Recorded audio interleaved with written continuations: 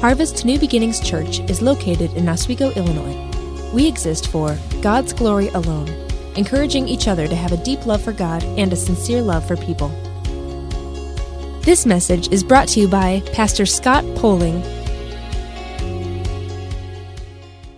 We all know it. We've all seen it. A peaceful country has been invaded, and barrage of missiles have been unleashed, and tanks are rolling in the streets, and people are fleeing. Families are separated. Many are huddled in subways, sleeping overnight there. And civilian men, age 18 to 60, preparing to fight to the death. A lot of pain, a lot of suffering, a lot of turmoil. And the problems of this world, they just seem to escalate. And some problems are on a worldwide, global scale. But yet some pain and some suffering is very personal. It's very private. The pain of the world, everybody watches. Maybe your pain, no one knows about it. They don't see your struggle. Oftentimes, pain and problems, they come in unexpected and unannounced. It's kind of like a hit-and-run accident. Only when you get hit, the pain doesn't seem to run. Sometimes it just kind of seems to linger and stay there. When I get hit, it seems to throw everything out of whack and out of rhythm, and you too, and our life gets out of sorts, and it's during those difficult times in our lives that it's easy to feel overwhelmed. It's easy to spiral down and give way to a wide range of emotions like anger and despair, and frustration and self-pity and confusion and hopelessness, pessimism, cynicism. And my prayer for you today is that God is going to ground you and calm us and help you and guide us and free us from worry, from fear, from anger. And we're in the middle of a new series called Stay Positive. And for some, that may just sound really shallow. Stay positive. It's so cliche-ish. Well, God's Word has much to say about staying positive. As a matter of fact, He gives us a godly perspective, a biblical perspective, during the difficult times in our lives of how we should respond. And I've never done a study for a sermon quite like this in 27 years of ministry. Systematically working through Scripture, studying the purpose behind pain and the purpose behind problems. Last week we were reminded of God's sovereignty, that it all works together for good, and that God is in complete control at all times over everything in our life, working everything together for good. It is His promise. And I want to look at two passages off the bat here. They're not our primary passages, but what they help is they help funnel my mind where it needs to be with a proper perspective on pain and problems. And my prayer is it'll do the same for you. The first one comes from the wisest man who ever lived, King Solomon. Ecclesiastes 7:14. In the day of prosperity, be joyful. But in the day of adversity, consider God has made one as well as the other. Consider that. Think on that and think on it deeply. God has made the day of prosperity that you enjoy, and God has also made the day of your adversity when you go through it. He's made both. Think of the suffering of Job, standing over the caskets, the dead bodies of all 10 of his children who died in one day, weeping, confusion. His entire life savings is also gone, completely wiped out, all of his businesses. His body is ravaged with disease from the top of his head to the bottom of his feet. And his wife in Job 2 tells him, his wife says, "Are you still holding on to your integrity? Oh, honey, it's going to be okay." No. Why don't you curse God and die? You're despicable. Look at your life. Look what has happened. Look where God has led you. Just give up. End your life now. It's not worth living. And what does he say? You speak as a foolish woman speaks. See, be very careful. Sometimes in the pain and during deep sorrow, it's in those times you may not receive the best advice from the best people. even those close to you. And his response is this: should we accept only good from God and not adversity? And through all this, Job did not sin with what he said. Should we accept only good in my life? Should you accept only good in your life? How should we not accept adversity? How can we only accept good and not also accept pain and sorrow and hurt and problems? You may say, Job, how can you say this? The last thing in my life and the last thing you want in your life is more pain.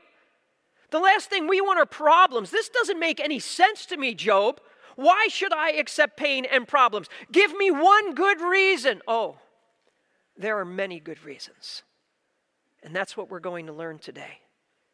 And my prayer is that God is going to change you for the rest of your life. And he is going to give you a perspective on pain and problems that maybe you've never had before or you needed to hear again. And that you will carry this with you for the rest of your life. Every time you go through pain, every time you go through problems, every time you face suffering or sorrow. Because the first thing that we learn is that pain and problems drive me to the Word of God. They drive me. See, during times of pain and suffering, I'm like a drowning man in an ocean of confusion and despair, fearing the worst of what could or might happen. And it's like my life has been capsized and I'm upside down, being beaten and battered by wave after wave. And I'm gasping for air, trying to get above the waves. And I'm drowning in my sea of sorrow and loneliness and pain. And it's during those times I cling to the Bible. I cling to verses. I cling to passages like a drowning man clings to a life preserver. The Word of God is what keeps me afloat, people, when I'm in that time of pain. And this morning, my prayer is that I'm going to be able to throw you a verse. I'm going to be able to throw some of you a passage. And you're going to hold on to it like you've never held on to it before. And you're going to be reminded your God does love you. And he does care for you. And he is sovereign over everything you're going through. And there is purpose in that pain. Keep holding on and keep trusting him. But some of us have to learn it the hard way. Sometimes we have to learn it the hard way, the importance of God's holy word. I remember years ago, Carla and I were traveling through Tennessee with all of our little kids.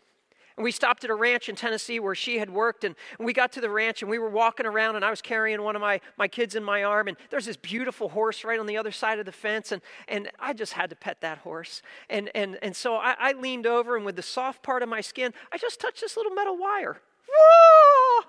That was an electrifying experience, people.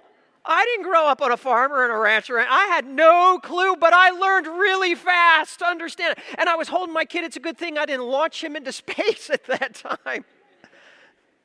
I want to tell you something. Affliction is a wonderful teacher. Pain is a wonderful teacher. Psalm 119.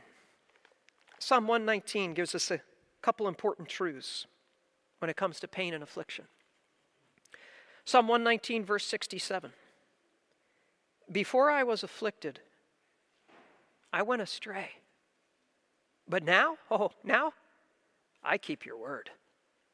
I learned my lesson, Lord. I learned my lesson. I keep your word. I pay attention to the details of this book right here because this is my protection in life. An electric fence has a way of getting my attention. Pain of a bad decision gets my attention. The consequences of bad choices renew our appreciation for the holy word of God. And I'm going to do it your way now, God. Pain has been good for me.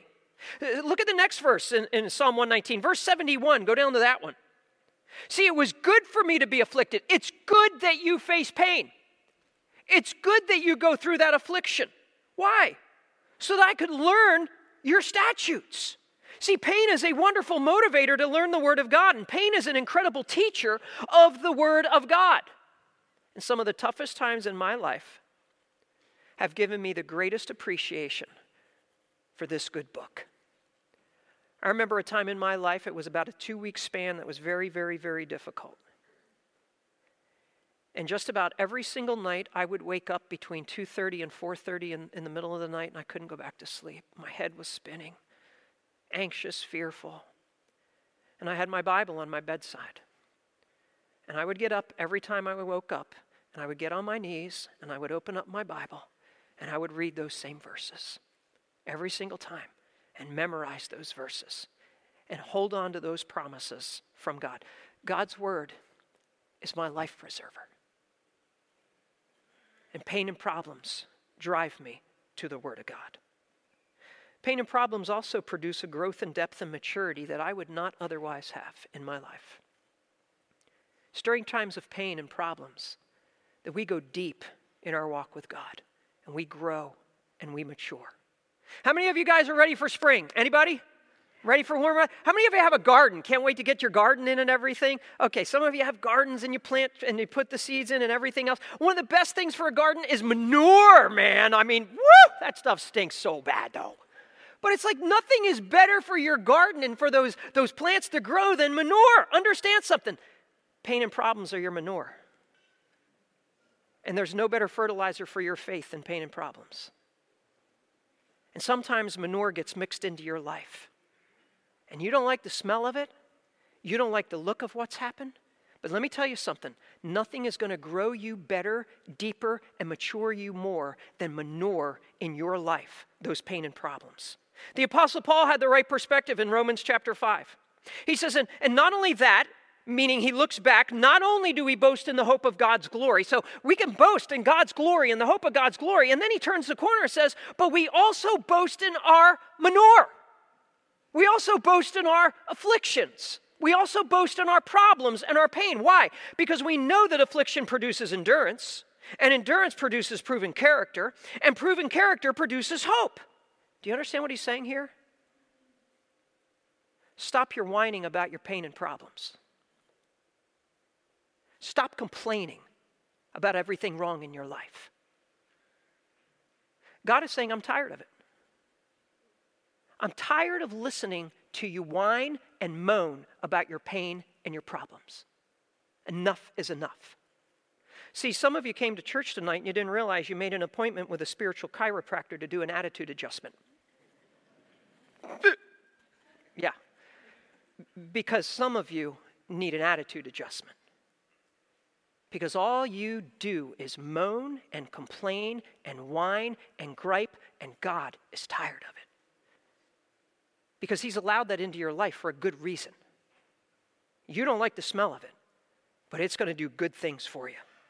And he says, I want you boasting about it. Why? Because you know affliction produces endurance, and you know endurance produces proven character, and you know proven character produces hope. And he starts with affliction, pain, problems. They're good for you. And the word affliction literally means pressure. It means when you feel there's so much pressure in your life and you're overwhelmed in your life and life is being squeezed out of you.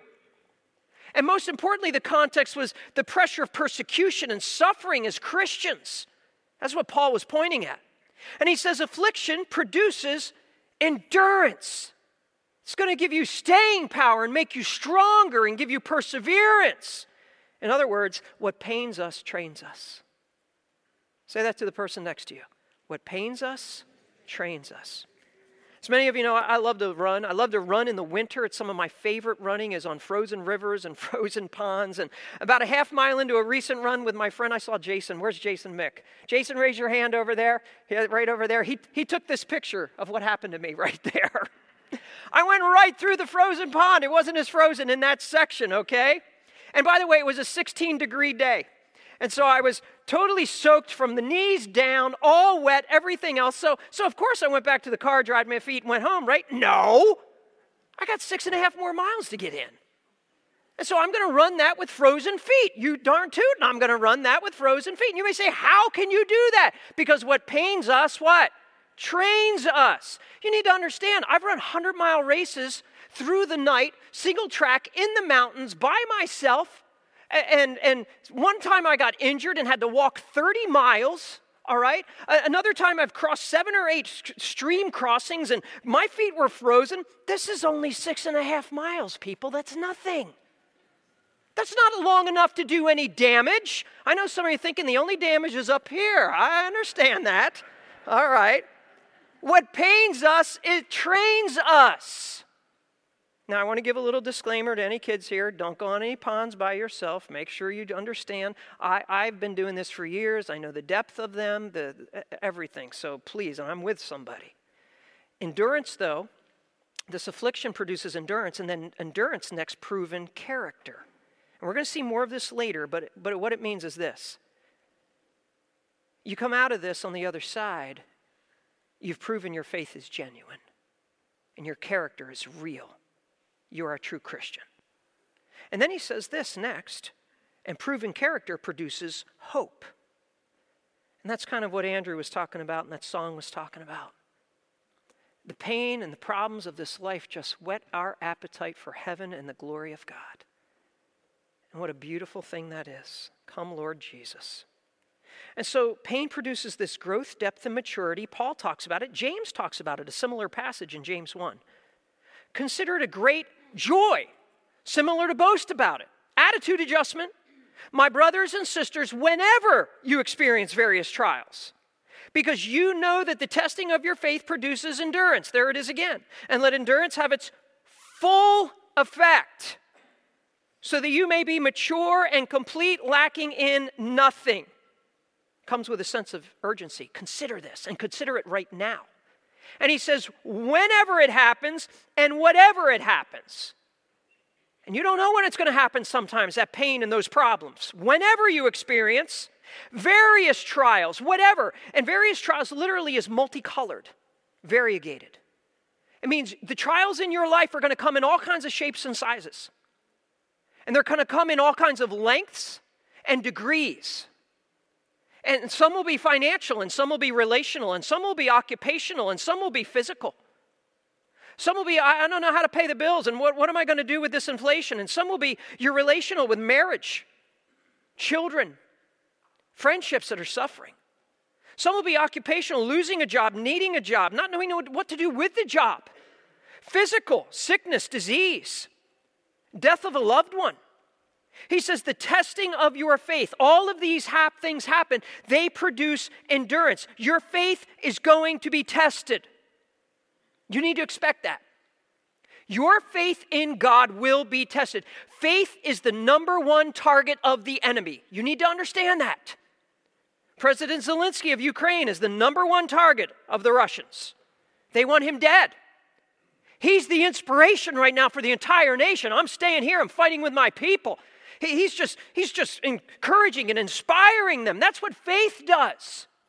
Your enemy wants to destroy your faith. He hates your faith. It's your faith that keeps you going. You were saved by faith. Without faith, it's impossible to what? Please God. Take up the shield of faith. It renders the enemy's arrows useless. He wants everything possible to destroy your faith. He doesn't want you trusting in God, believing in God, growing in your faith in God.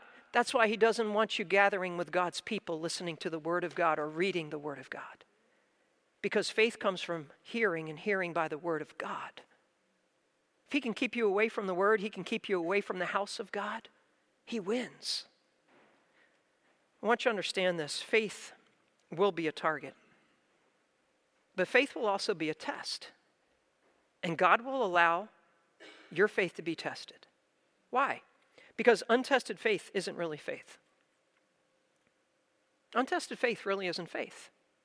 See, God wants to know, do you really love him? Do you really trust him in the pain, during trials, in the sorrow? He wants to know, do you really believe my promises? He wants to know, do you really believe that I am going to work everything together for good? See, God says in this verse, testing of your faith produces endurance, and let endurance have its full effect. He wants the fullness of the effect of the pain and the afflictions and the good that they will bring. I love banana bread. I love banana bread. I just ate a piece of banana bread before the service. I just love banana bread. I do. Okay? But can I tell you something? I hate half-baked banana bread. Blah. Yeah, it's like gooey in the middle. It's not completely done. It needed more time in the oven. Listen carefully. Half-baked problems or pain in your life don't do the job. You're gooey in the middle. God is saying you need more time in the oven. What? God, take me out of the oven of this affliction. God, I don't want any more pain. And God is like, I'm turning it up a little bit. No. You're gooey in the middle. You're not done. You need a little bit more pain, and you need a little bit longer of the pain, because it's going to make you delicious. It's going to make you something special is what it's going to do. And while we say, no, God is saying, I got an eye on you in the oven of your affliction. I'm not going to overcook you. You're going to be fine. And I know what I'm doing. Trust me. He tells them 3 reasons why I'm leaving you in the oven. That you may be mature and complete, lacking in nothing. So it matures us, meaning fully develops the traits of Christian character in my life and your life. And I can't fully develop without pain, and neither can you. And it completes us, completes our growth. Acts 3:16, the same word is used of the crippled man that is restored. It brings wholeness to who we are. He wants us whole in our walk with him, not crippled. And then you lack nothing, means full development. And where does this all start? With pain and affliction and problems. So they drive me to the Word of God, and they produce growth, depth, and maturity. And thirdly, they teach me how to comfort and care. See, through pain, God is developing in me a heightened sensitivity for others that are going through sorrow or pain or problems. And it all starts with God's comfort toward us. 2 Corinthians 1. Blessed be the God and Father of our Lord Jesus Christ, the Father of mercies and the God of all comfort. He comforts us in our afflictions so that we may be able to comfort those who are in any kind of affliction through the comfort we ourselves receive from God. 2 titles that he uses here. He is the Father of mercies. He's not the God of pain. He's not the God of cruelty. He's not the God of wrath. Do you realize he's the Father of mercies? That means mercy originated with God. Mercy was God's idea. All along, that was his idea. And what a wonderful idea it was. See, God meets us in his mercy. Much like in Exodus, I'm reading through Exodus. God tells Moses, I will meet you there above the mercy seat. God meets us in his mercy through his Son, Jesus Christ, who died for our sins. That's how God meets with you. He meets you in his mercy. You realize every single day you experience his mercy. Lamentations chapter 3. Because of the Lord's faithful love, we do not perish, for his mercies what? They never end. They are new how often? Every morning. Great is your faithfulness. Many of you appreciate your morning coffee. That's nothing compared to morning mercy. Give me my cup of morning mercy, Lord. Pour it out. Some of you think you can't survive without coffee. The people around you may not be able to survive you without your coffee. You can't survive without God's mercy. And you realize he fills your cup every single day with mercy. And he tops it off throughout the day. He just gives you more mercy. As a matter of fact, Psalm 23, surely goodness and mercy will follow me what? All the days of my life. So he's the Father of mercies, and then we're told he's the God of all comfort. Mercy originated with God. It was his idea. Comfort originates with God. It was his idea. And he comforts us, it says here, in all of our affliction. So God gives us comfort anytime we experience pain and problems. Understand that. By the way, the Holy Spirit who indwells us is called the Comforter, the Paraclete, the Counselor. And God comforts us so that we can comfort others. That's what he says. So that you may be able to comfort those who are in any kind of affliction through the comfort we ourselves receive from God. So it doesn't matter what kind of pain someone else is going through or problem they are facing, you can comfort them. You can show them mercy and kindness and care. And some of us are not very good at that. We're hard-nosed, unmerciful. And God may just need to inflict a little pain in our lives to tenderize our hearts and to get our heads in the right place. Because he wants us to understand how to comfort others, to be a conduit of comfort. And those who have received the comfort of God are best equipped to give the comfort of God. And what has come to us every single day, mercy, should flow through us every single day to others, mercy. Pain and problems, they're good for us. They drive us to the Word, and they produce growth, depth, and maturity, and teach us how to comfort and care. But there are times that God comforts us, but there's also times that God has to correct us, and he uses pain. The next thing we learn is that pain and problems purify my life from sin. My dad disciplined me growing up. Maybe he should have done more on frozen pond situations, but anyway. He corrected me. How many here your had dads discipline you? And they disciplined you well, man. Sometimes it was physical. Woo! Okay? Sometimes it was verbal. Sometimes it was loss of privileges. Why did my dad discipline me? Because he loved me. He wanted to teach me the difference between right and wrong. God loves you. And God wants to teach you and me the difference between right and wrong. And so God disciplines his children. Always perfectly, always out of love and fair. Psalm 119:75. I know, Lord, that your judgments are just, and that you have afflicted me fairly. Now, I've made mistakes disciplining my kids. At times I've been too harsh. At times I was too lenient. At times I had the wrong kid for the crime. Oh, you know what that's like, parents. God never makes a mistake. He's never too harsh. He's never too lenient. He always gets the right guy. Okay? And I want you to understand, even when others afflict us, the affliction is from an all-knowing, sovereign, in-control God. What do I mean by that? Joseph was severely afflicted by his brothers. They hated him. They throw him in a pit in Israel. They rip off his nice coat. They smear blood all over it. They sell him as a slave to Egypt. He's gone. And then they lie for 22 years about his death to their dad, who thinks he's still dead. And they don't know. Maybe he is dead. And there's this big reveal down in Egypt as the brothers come down to get food years and years later. And Joseph knows who they are. And the big reveal. Look what Joseph does in Genesis 45.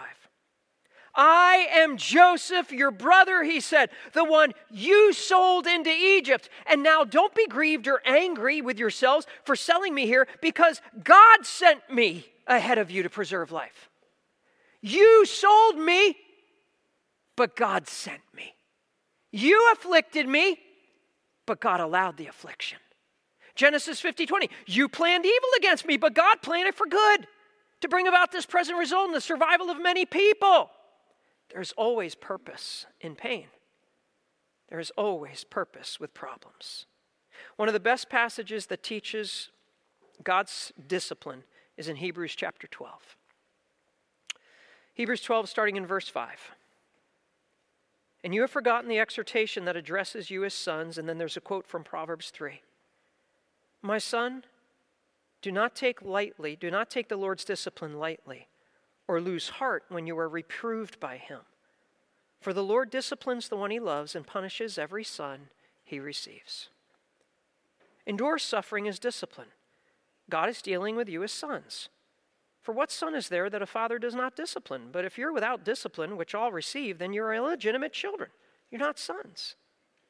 Furthermore, we had human fathers discipline us, and we respected them. Shouldn't we submit even more to the Father of spirits and live? For they, our earthly fathers, disciplined us for a short time based on what seemed good to them, but God, he does it out of our benefit so that we can share in his holiness. No discipline seems enjoyable at the time, but painful. Later on, however, it yields the peaceful fruit of righteousness to those who've been trained by it. So again, he works on our attitude. He says you need to understand purpose with suffering, and you need to endure it. Okay? Don't take it lightly, but don't take it heavily. Don't take it lightly. Stop complaining about your pain and your suffering. There's purpose behind it. But don't take it so heavy that you want to lose heart and give up. Because God's got his eye on you in that oven, and it's not going to get too hot. He doesn't want you gooey in the middle. He wants you mature. and complete. And he says, endure suffering. And then he says, oh, by the way, expect suffering. He disciplines the one he loves. Does God love you? Answer. Then expect his discipline. He's going to spank you. He's going to allow affliction in your life because he loves you. He punishes every son, it says here, he receives. He's dealing with you as sons. And if he doesn't do this, you're illegitimate children and you're not a child of God. And so every child of God is disciplined, has been disciplined, and will be disciplined, or you're not his child. Now, please understand, not all pain and suffering is because of sin. No, we understand that. But some pain and suffering may be because of sin. So during times of pain and suffering or sorrow in your life and trials and problems, I think it's a good thing to seek the Lord in prayer and say, Lord, am I going through this for anything that you're trying to correct me on? Are there actions I shouldn't have done? Are there attitudes that I've had that are wrong? The truth may be, yeah, and God has now got your attention. And it's time to confess those things and make it right with God or with others. I want you to understand, though, just like with my kids and your kids, we see what's going on. God sees us perfectly. And there needs to be discipline at times. And for some of us here today, God sees what's going on in your life and it's not right. He knows you know his word and you're ignoring it.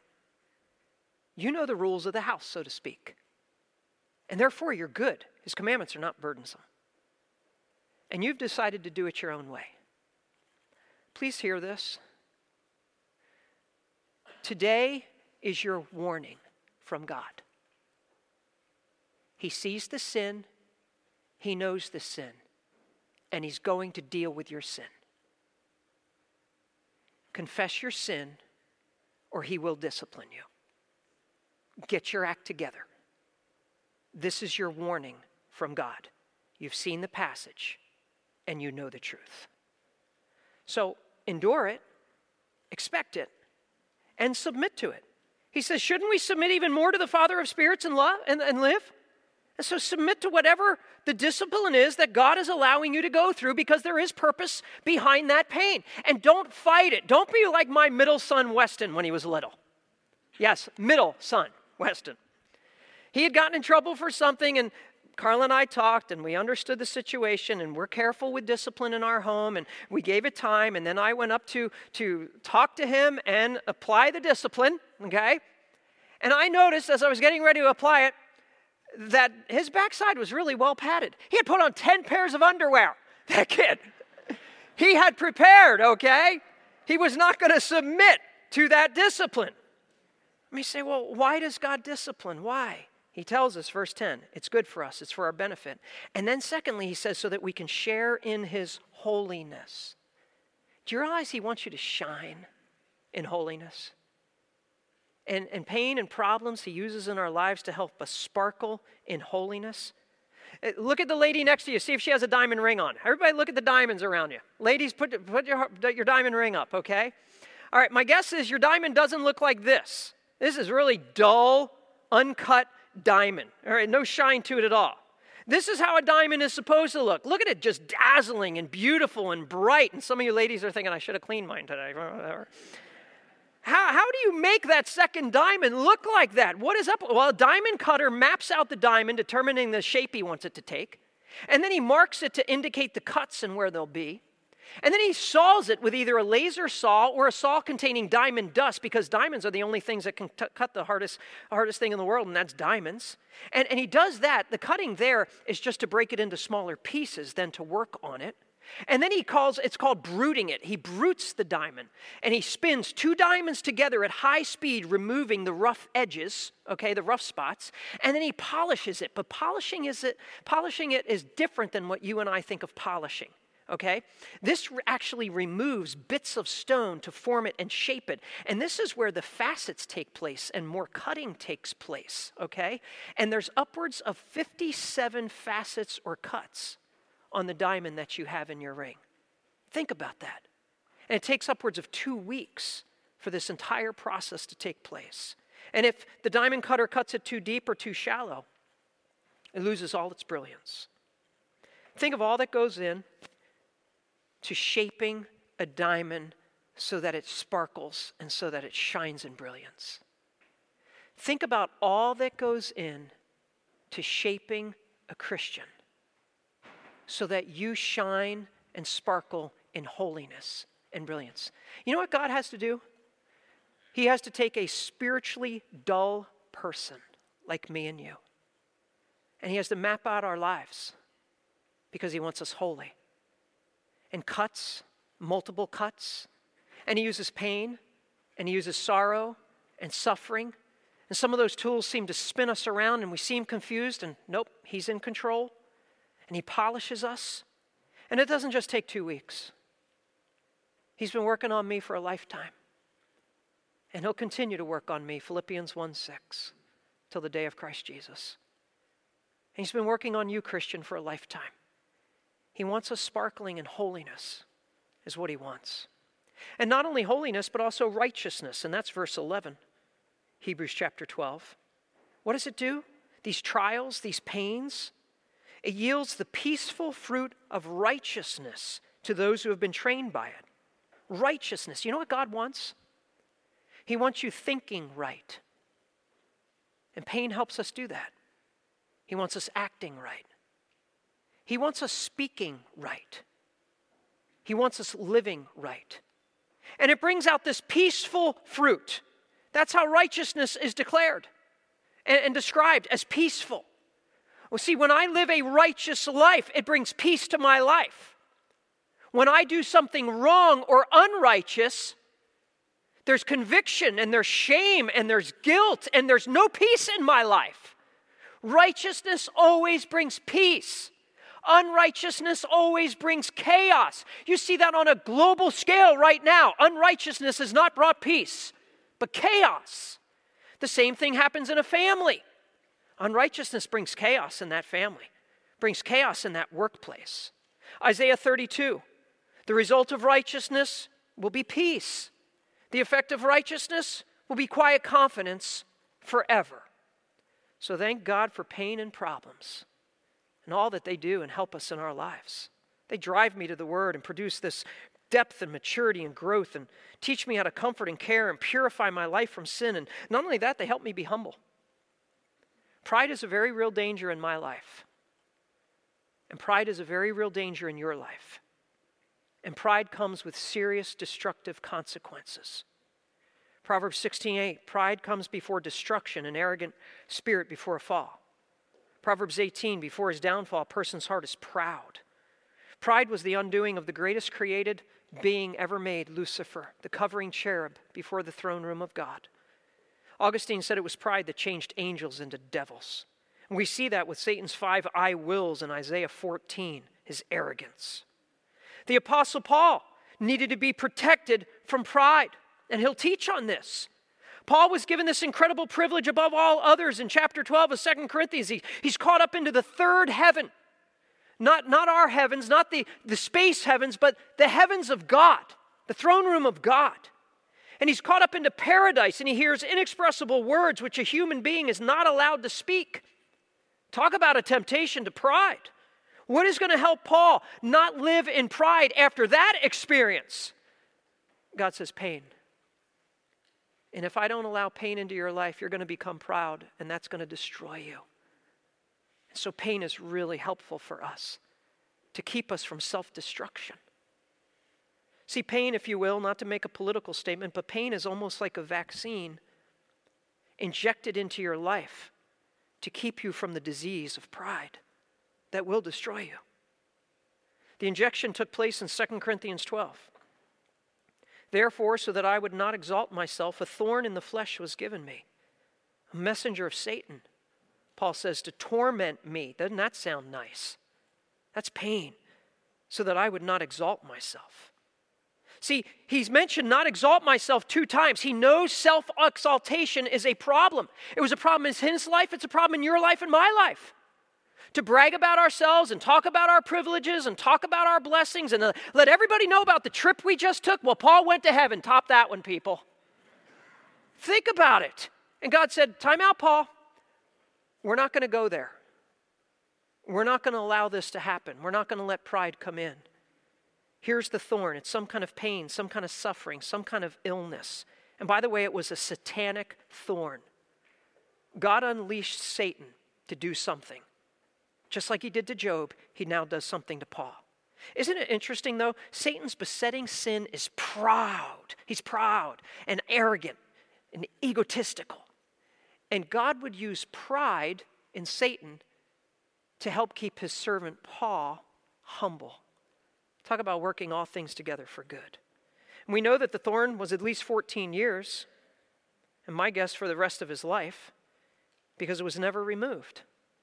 2 Corinthians 12:8. Concerning this, Paul says, I pleaded with the Lord 3 times that it would leave me. God, no, please, I'm tired of this pain. God, I don't want to do this anymore. God, it's hard and it hurts me. And Lord, please take it away. And what did God say to him? My grace is sufficient for you, for power is perfected in weakness. What's amazing to me is that Paul is this incredible man of deep faith. And he didn't use any name it, claim it philosophy. Please understand that, because there's a lot of false teaching out there. There's no one more godly than Paul. No one has a deeper faith and trust and belief in God than Paul. And no one is going to be more fervent in their prayer than Paul. In other words, God at times will keep us in pain instead of answering our prayers. Please understand that. That is fact and that is truth. God is the God that answers prayer. But there are times he says no, because the pain is more important for us, to teach us, to keep us humble. And in those times, you know what we learn? We learn God's grace is sufficient. And we learn that God's power is perfected in our weakness. So the purpose of pain is to help me be humble so that I am not destroyed by my pride. Pain can be a very good thing. Pain and problems have purpose. Next, we see that proves that my faith is real. We saw this earlier in Romans 5. It's the proof of faith. We know affliction produces endurance. Endurance produces proven character, that you're the real deal when you come on the other side, trusting God. We see it in 1 Peter chapter 1. You rejoice in this, even though now for a short time, if necessary, you suffer grief in various trials, so that the proven character of your faith, more valuable than gold, which though perishable is refined by fire. So again, there's joy in trials, short-lived trials, various trials, and trials prove what? The character of your faith.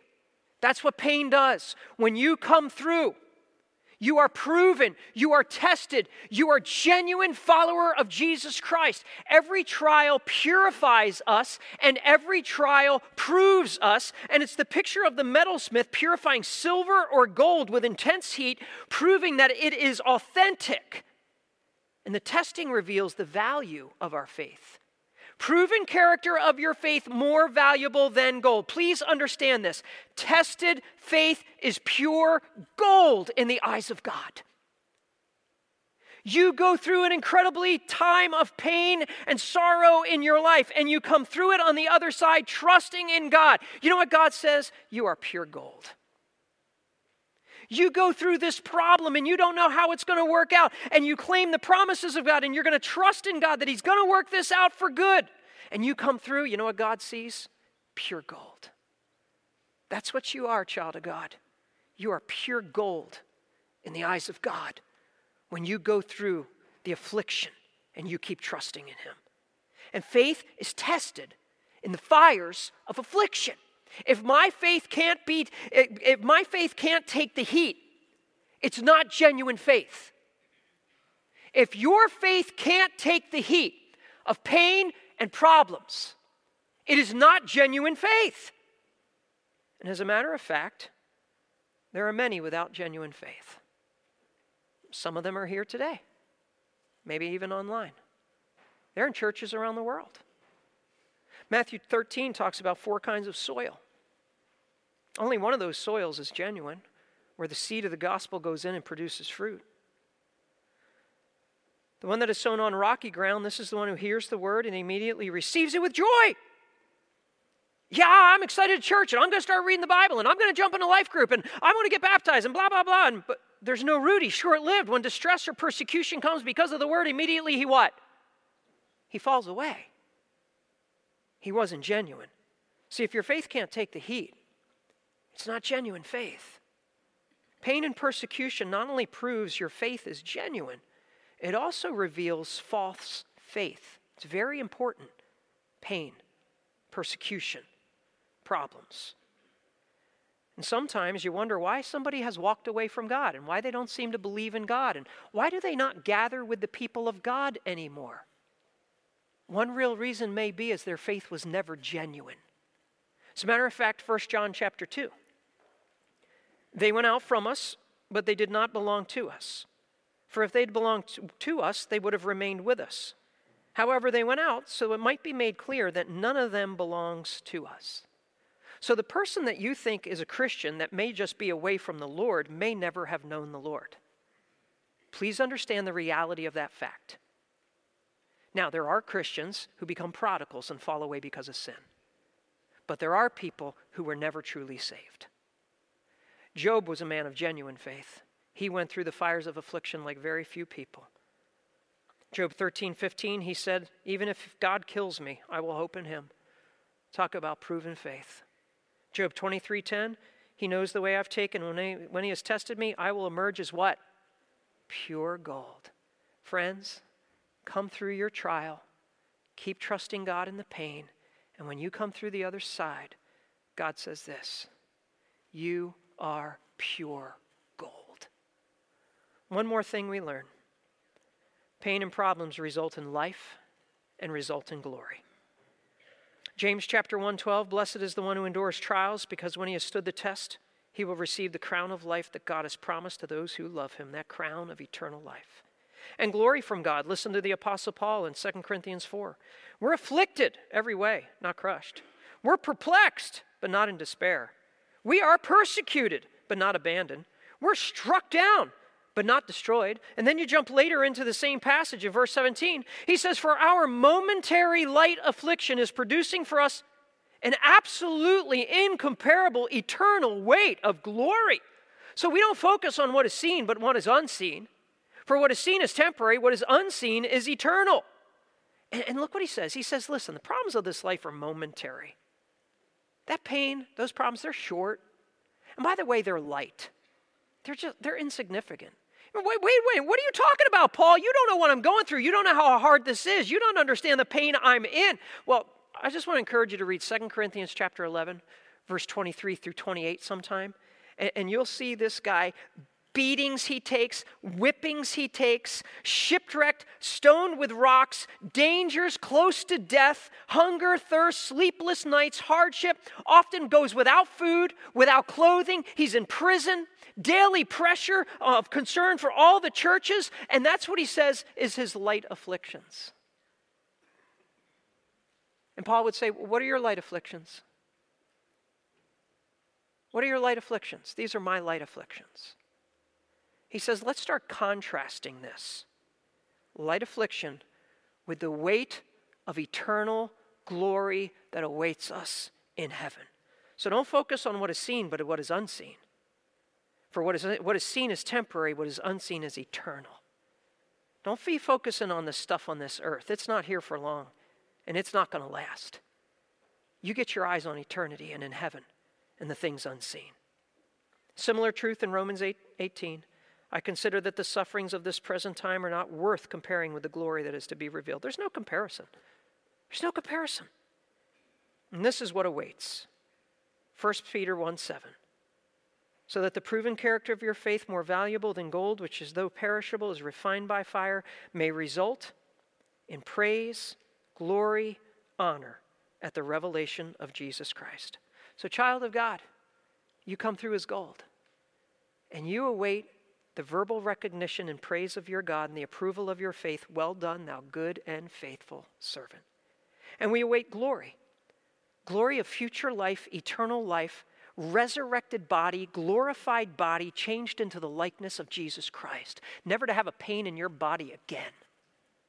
And we await honor, that distinction, that blessing, those rewards that come to the faithful at the bema seat of Christ. So every problem really does have a purpose. And pain and problems, what have we learned today? Number one, they drive me what? To the Word of God. And they produce growth, depth, and maturity. And they teach me how to comfort and care. And they purify my life from sin. They help me to be humble. And they prove my faith is real. And the result is life and glory. Amen. Let's pray together. Heads are bowed and eyes are closed. You as believers in the Lord, would you just talk to Him right now?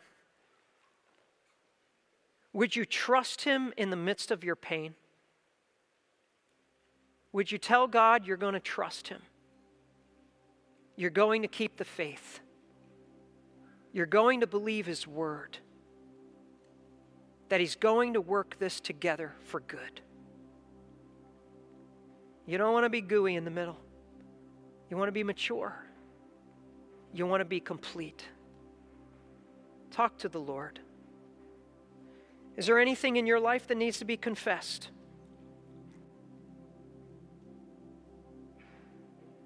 God doesn't want to discipline you. Make it right with Him right now. That attitude that you've had, make it right. Those actions, make it right. Heads are bowed and eyes are closed. You may be here today and you've never come to faith in Jesus Christ. The way to make it right with God is to ask Him to be your Savior. And you may say, Scott, I need God in my life. I need forgiveness of sins. I know it. What do I need to do? In the quietness of your heart, would you just sincerely call out to the Lord right now and ask Him to forgive you and save you? Just use words like these. Lord, I need you. Would you please forgive me of all my sin? God, would you save me from my sin? Thank you for dying on the cross for my sin. I place my faith in you and you alone. I can't save myself. I place my faith in you. Would you please save me and forgive me? And I pray this in the name of Jesus. Amen. If you've been prompted by this message and are in need of a new beginning, or would like more information about Harvest New Beginnings, visit @harvest.church.